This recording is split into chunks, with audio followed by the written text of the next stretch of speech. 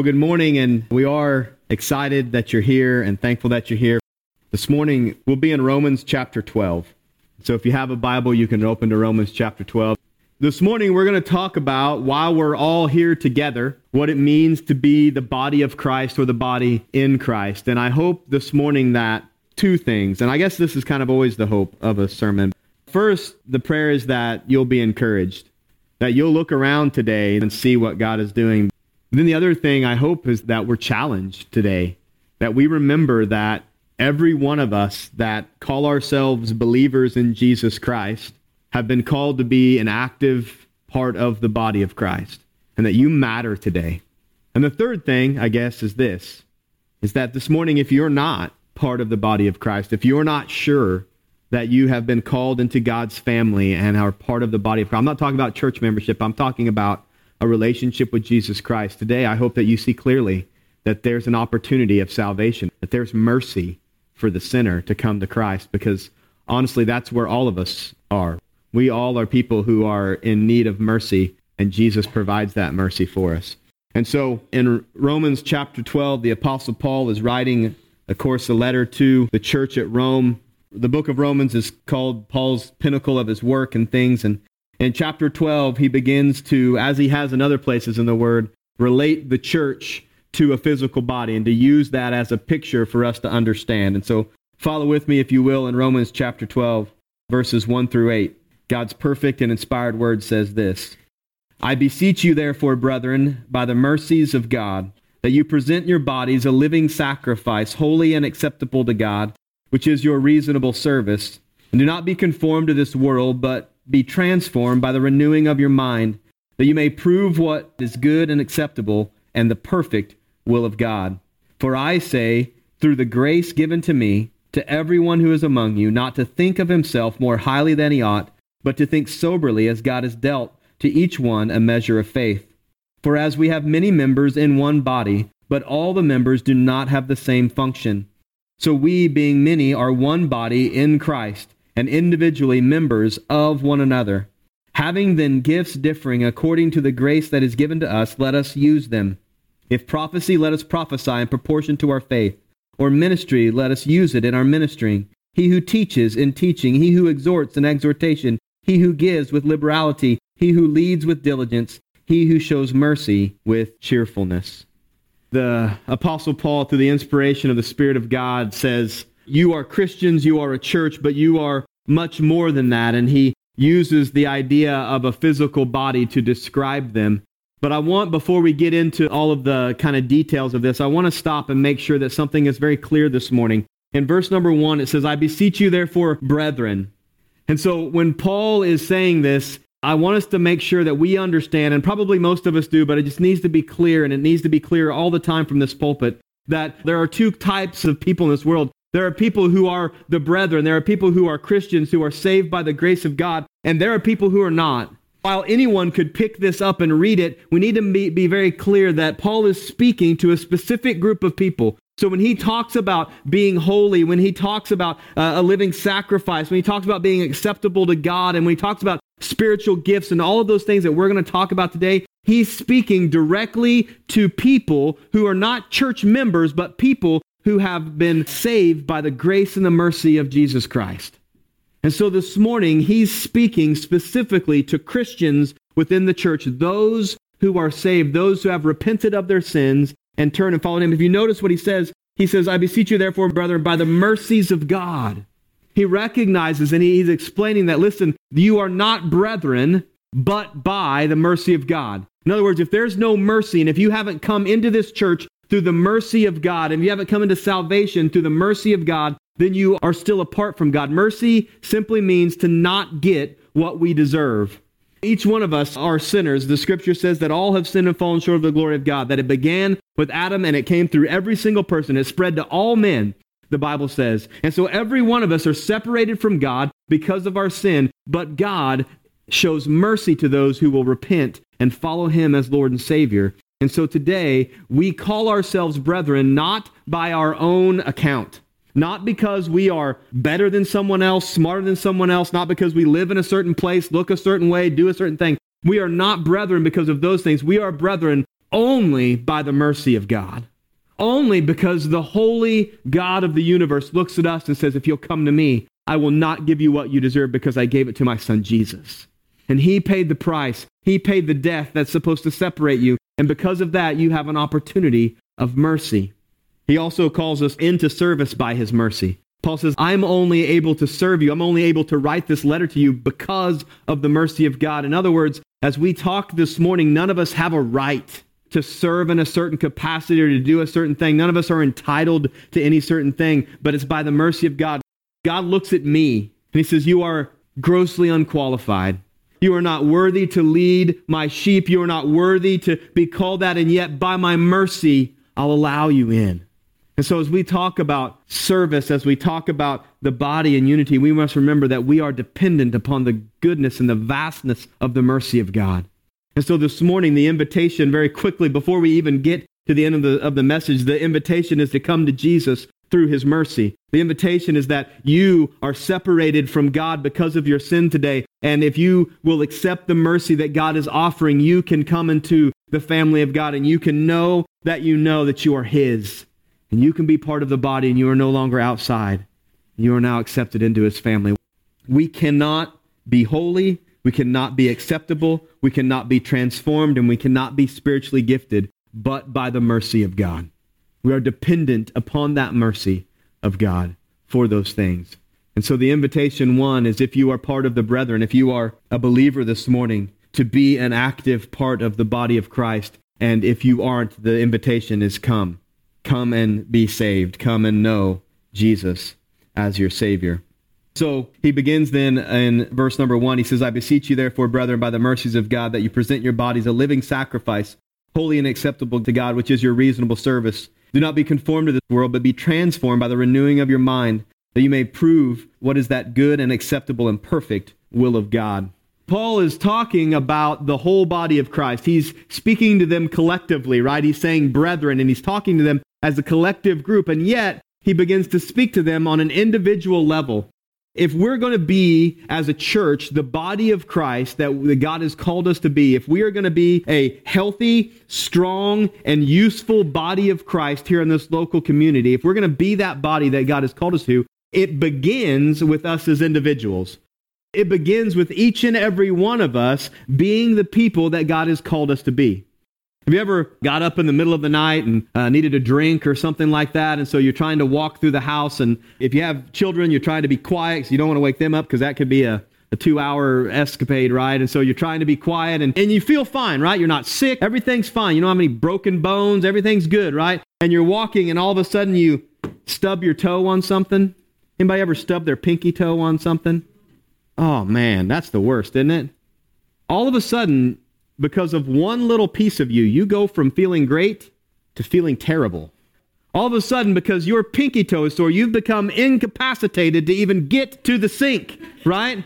Your whole body is now crippled because your toe is bruised. And the truth is as us collectively as a church, if we are going to be a strong and healthy and vibrant church, it matters the way you individually are in your spiritual walk with Jesus. It matters if you individually are sacrificing yourself. It matters if you individually are living a life that is set apart to God. It matters that you are holy and living a life that is acceptable to Him.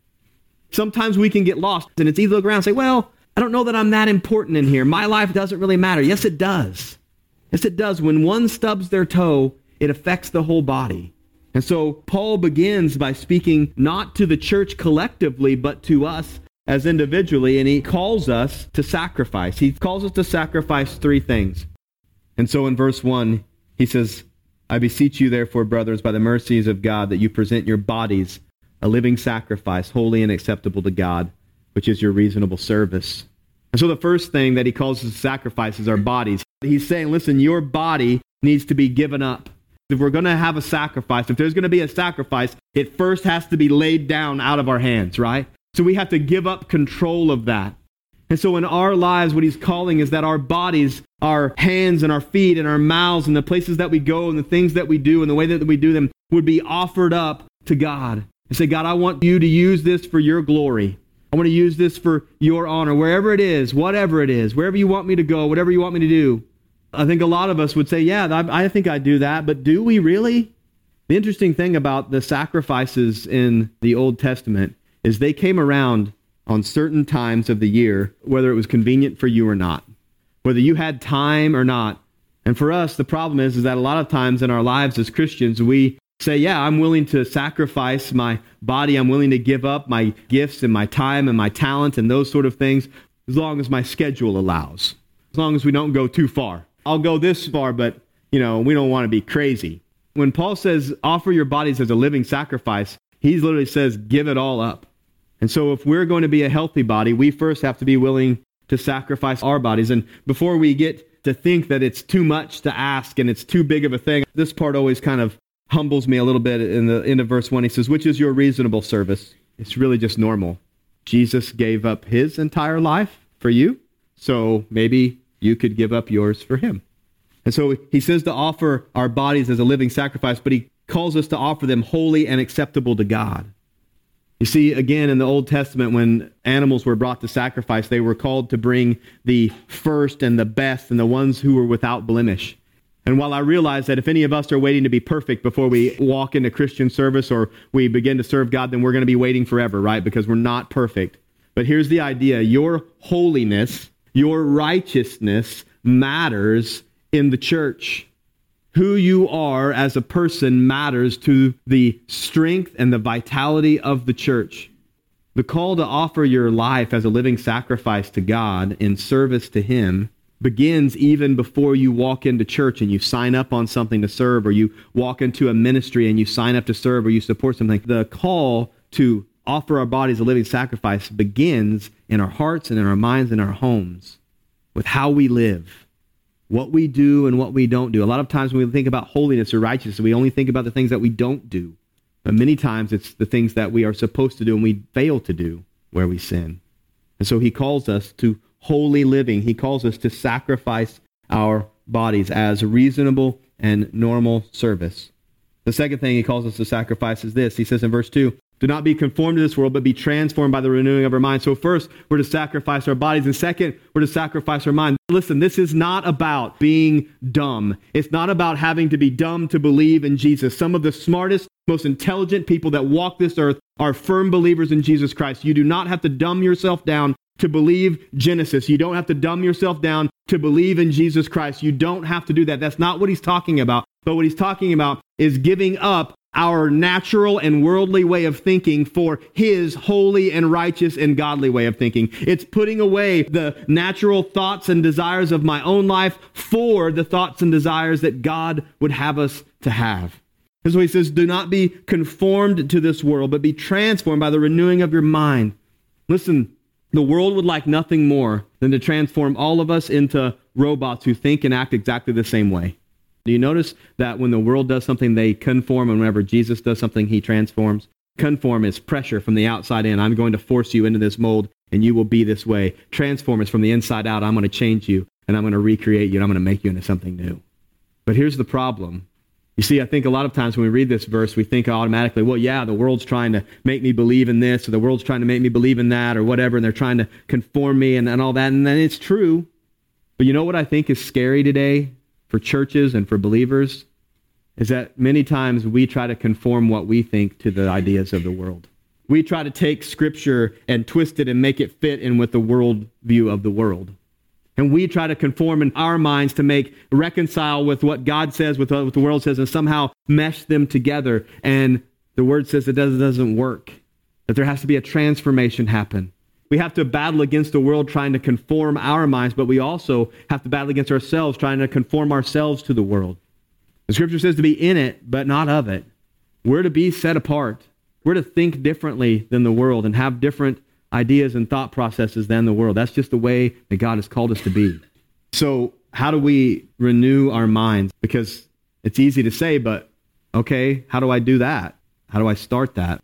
I think it happens in two ways, really. One, by the work of the Holy Spirit of God in the believer. One, the Spirit begins to work and transform us. I think the bedrock thing of that is the Word of God. The more that we read the Word of God, the more we see the God of the Word. I read that just this morning. Warren Wiersbe said, the more that we read the Word of God, the more that we see the God of the Word. And the more that we know of His character, the more that we know of his will, the more that we know of his mind, the more of that we put into our mind, the easier it is to transform us. We tend to absorb what comes around us. We tend to pick things up and we don't even always know it. If our mind is focused on the Word of God, it will begin to transform your mind. And the Spirit of God, the Word says that he's faithful to help us to remember those things. And so then he will transform our minds so that we're thinking about things differently, so that we're thinking about kingdom purposes. We're thinking about how we love people. We're thinking about how God is glorified and how God is worshiped and those sort of things, rather than me. Because our natural mind says, how am I most glorified? What's the best for me? How am I most comfortable? A transformed mind says, how is God most glorified? How is he most clearly seen? How do we make more of him and less of me? One of the reasons that Paul says that our minds have to be transformed is because our bodies will not be sacrificed if our minds are not transformed. You see, the mind controls what the body does. So the fact that I say the word right about 400 times every sermon is not because my mouth wants it to. It's because my brain continues to tell my mouth to say right all the time, right? My mouth doesn't do that independently of itself. My mind tells my mouth. My hands don't do things independently of themselves. My mind tells my hands. I don't walk places independently. My mind tells. So if my body is going to be offered as a sacrifice, my mind must be transformed so that my body will obey what I'm supposed to do. So he calls us to sacrifice our body, sacrifice our mind. And look what else he says at the end of verse 2. That you may prove what is that good and acceptable and perfect will of God. Our bodies sacrifice, our mind sacrifice, and our will sacrifice. Our will are those things that we desire to do and have a passion to do, and that drives us towards certain things and to certain decisions. And so he says what you want to do is to display the perfect will of God. The only way that my life and your life and the life of this church collectively can display the perfect will of God is if I first lay down my fallible will, right? If I first take the will that is in me that drives me to want these things and to want this and to want that are not glorifying to God, I first must have to put that down, and then my will has to become the will of God. It's not about my will being exalted. It's about my will and my desires being put aside and me now adopting the will of God so that the things that God wants, I want. Even when we pray, a lot of times I think we think, well, why does God not answer my prayer, or why does this not work out? And the first question to ask is this prayer the will of God? Is this prayer line up with what God's character displays itself in the Word? Does this prayer line up with the Word? Does it line up with God's will? And if it doesn't, he's not going to answer it. And so for us, we have to surrender our will so that we can assume the will of God in our lives. Again, we only know that by what? The Word of God. The more that we read the Word of God, the more that we know the God of the Word. The more that we see his truth, the more we see his will. God doesn't will us to sin. He doesn't will us to be prideful. He doesn't will us to do those things. And so we must surrender our will for God's will. And then our actions will display God's will. And here's the reason that we have to surrender our will, because our will demands what our mind thinks about. And our mind then controls our body. In our lives, if we as individuals, and we even as a church, think about this as a church, we have to sometimes lay down our will for God's will. Sometimes we have to say, this makes me uncomfortable, not because it's wrong, but just because it's different, okay? This makes me uncomfortable, or this isn't the thing that I really enjoy the most, but if it's God's will, then I'm going to adopt God's will as my will. And it's hard to lay those things down. It's hard to lay those desires down. I want it to be this way because I like it this way, or I've always known it this way, or because I want it to be this way in the future. But if that's not God's will, then we need to lay it down, and we need to adopt his. And again, we only know what his will is through the Word and through the Spirit of God. And so when our will is right, our mind will be right. When our mind is right, our bodies will be right, and we will be holy and acceptable sacrifices to God. And then we come together as a family. Then we come together as one body. Look what he says in verses 3 through 5. For I say, through the grace given to me, to everyone who is among you, not to think of himself more highly than he ought to think, but to think soberly as God has dealt to each one a measure of faith. For we have many members in one body, but all members do not have the same function. So we, being many, are one body in Christ and individually members of one another. And so he says, now that you have all collectively laid your body, your mind, and your will down, now you can come collectively into the body of Christ, and you can be healthy, and you can be strong, and you can be effective for his kingdom and for his glory. And so he says again in verse 4, for as we have many members in one body. He describes us as one body with many members. And so it's important for us to see that Paul first sees us as one unified body. We can talk about the global church and we can talk about the local church. And obviously there's a global church and we are all part of that body as well. But for our purposes today, he says that you have come collectively into one body. And so while we all are individuals, we'll talk about that in a moment, we need to see that Paul sees us, Jesus desires for us to be unified, that we all must be connected together. Body parts that are not connected don't do you much good. They must be connected to one another. And so he says that you are to be unified into one body, that you are not to have divisions and lines and separations, but that you are to come together as one body for one purpose and one function. And so the idea here is that we would be unified into one body, that there would be relationships and binds and cords that bind us together and make us strong.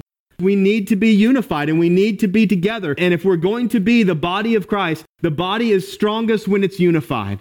When there's divisions amongst the body, it is weak. When there's divisions amongst the body, it is ineffective for the kingdom. But the more that it is unified for the right things in the right places, listen, you can be unified for the wrong things. You can be unified for things that are not of God, that are not of his will, that are not of his word. That doesn't help anybody, right? Except for the enemy. So when we're unified for the will of God and for the word of God and for the glory of God, when that unifies us, now the body begins to function the way it's supposed to function. The first call is that we would be many members, but that we would be one body. We are healthiest when we are together. You know what else this does? When we realize that we are many members but one body, one thing I think will happen universally when we really see that. Look what he says in verse 3. For I say, through the grace given to me, to everyone who is among you, not to think of himself more highly than he ought to think, but to think soberly as God has dealt to each one a measure of faith. It will humble us when we remember that we are individual parts of a body, but that we are only as good as we are collectively together. Because now, one part isn't more important than the other part. One part isn't more valuable than the other part. Now, we are all individual small pieces that make up one body of Christ. And you see, when we realize that we may be individual pieces, but we are only effective when we are part of the greater body of Christ, we will not think too highly of ourselves. And if we begin to, there'll probably be somebody else in the body who'll remind us that we shouldn't be that way. And so we are healthiest when we are unified. But look what he says in verse 4. For as we have many members in one body, but all the members do not have the same function. While we are unified or called to be a unified body of Christ for the sake of the word of God and the will of God and the purpose and the glory of God, while we are called to be unified, he still knows that we are called to be unique and individual. So first we're unified, but we are also unique. He says, you don't all have the same function. I've made you and designed you into a certain way with certain gifts and talents and abilities and desires and passions. And when I bring you all together, now you can do those things. And so it's important for us to remember that we're not called to all look and sound and be the same. We're not called all to the same things in this life. We're all called to the glory of God and to the will of God. But we're not all called to be the same. Your individuality matters in this place. Diversity matters. And so we're supposed to be unique. While we're unified, we're supposed to bring our uniqueness that God has created us in, and that we should celebrate that. What an amazing thing that God looked at every one of us before we were born and knew exactly how we were going to be. And he knit us together with his own hands within our mother's wombs, and he called us to be unique, but also unified. If your uniqueness is keeping you from being unified, then there's a problem. There's a pride problem. There's something going on there. But it's important. I want you to hear this very clearly. You matter. Who you are and how God has created you matters, not just in this church, but in the kingdom of God. You matter. There's a place for you. If God has called you out of sin into life, if he's saved your soul, you matter in the machinery that is the kingdom of God. Every piece matters. It's amazing. I was a mechanic for a long time. It's amazing how one little tiny thing will cause a great big semi-truck to not go. There were times that there was just one little fitting that big that would leak air, and that thing wouldn't be able to go on the road because one little tiny fitting. It's one little thing. Every piece matters. Your uniqueness matters in the kingdom. We all have different functions. Look what he says in verse 6 through 8. He says, having then gifts differing according to the grace that is given to us, let us use them. If prophecy, let us prophesy in proportion to our faith. Our ministry, let us use it in our ministering. He who teaches in teaching, he who exhorts in exhortation, he who gives with liberality, he who leads with diligence, he who shows mercy with cheerfulness. One of the ways that we are unique and have different functions is by the spiritual gifts of God that God gives to those who are believers, and the Spirit of God builds and makes within us. I love this part in verse 6. He says, having then gifts differing according to the grace that is given to us, let us use them. There's a place for your spiritual gift in this church and in the kingdom of God. He didn't give it to you for nothing. There's a place for it here. Maybe we have to find it. Maybe we have to create something new. But no matter what it is, they're called to be used. And so that's a two-part thing. One, you have to be willing to use them. And two, then we have to put you in a place where they can be used the best. Last thing is this. Look in verse 5. So we, being many, are one body in Christ, and individually members of one another. Some of your Bibles may say that a little bit differently, but it all comes down to one thing, that we are members of one another, that we are connected together. I think this goes beyond unity, because when we're unified, we're still individuals. If we're unified in this place, we could say that. All of us today are unified into one room, but we're all still individually. But this says that we are members of one another. And so this is where it gets even deeper and even more important, and where I want to encourage you even more. Because while you are unified, while you are unique, you are still dependent on one another. We are absolutely interdependent upon one another. When we unify ourselves for the glory of God, when the body begins to come together and to be unified together, we become dependent upon one another. And your strength overcomes my weakness. And my weakness is built up by someone else's strength. And my strength overcomes their weakness. And we are dependent upon one another. And so we need to remember that we absolutely matter, not just because of our uniqueness, but because we matter to somebody else. The decisions that we make matter to somebody else. The ways that we work and act matter to someone else. It's easy on Sunday mornings to think, I don't know if I need to go today. You need to go, not just for you, but for somebody else. It's easy whenever we talk about ministries and think, they probably don't need me in there. Yeah, we do, because we're dependent upon one another. Everybody matters. We can't function without one another properly and correctly. Over and over and over again, God has brought the right person, the right family at the right time in the right place. It just amazes me to look at even the ministries that we have now and to look at it and think, we couldn't be doing that without that person. This wouldn't be working without that family. If God hadn't have brought them at this time, it never would have started. Look at the body God was orchestrating. And so this morning, just a few questions for us. One, the most important one, are you a part of the body of Christ today? Are you sure that your sins are forgiven? Two, if you are a believer in Jesus Christ, are we really laying ourselves down for the glory of God? And three, as a church, are we unified? Are we seeking unity? Unity doesn't just happen, friends. It's worked at. Are we operating with our unique gifts that God has given us? And do we recognize our interdependence upon one another? Do we realize just how valuable we are to the other people and the other person?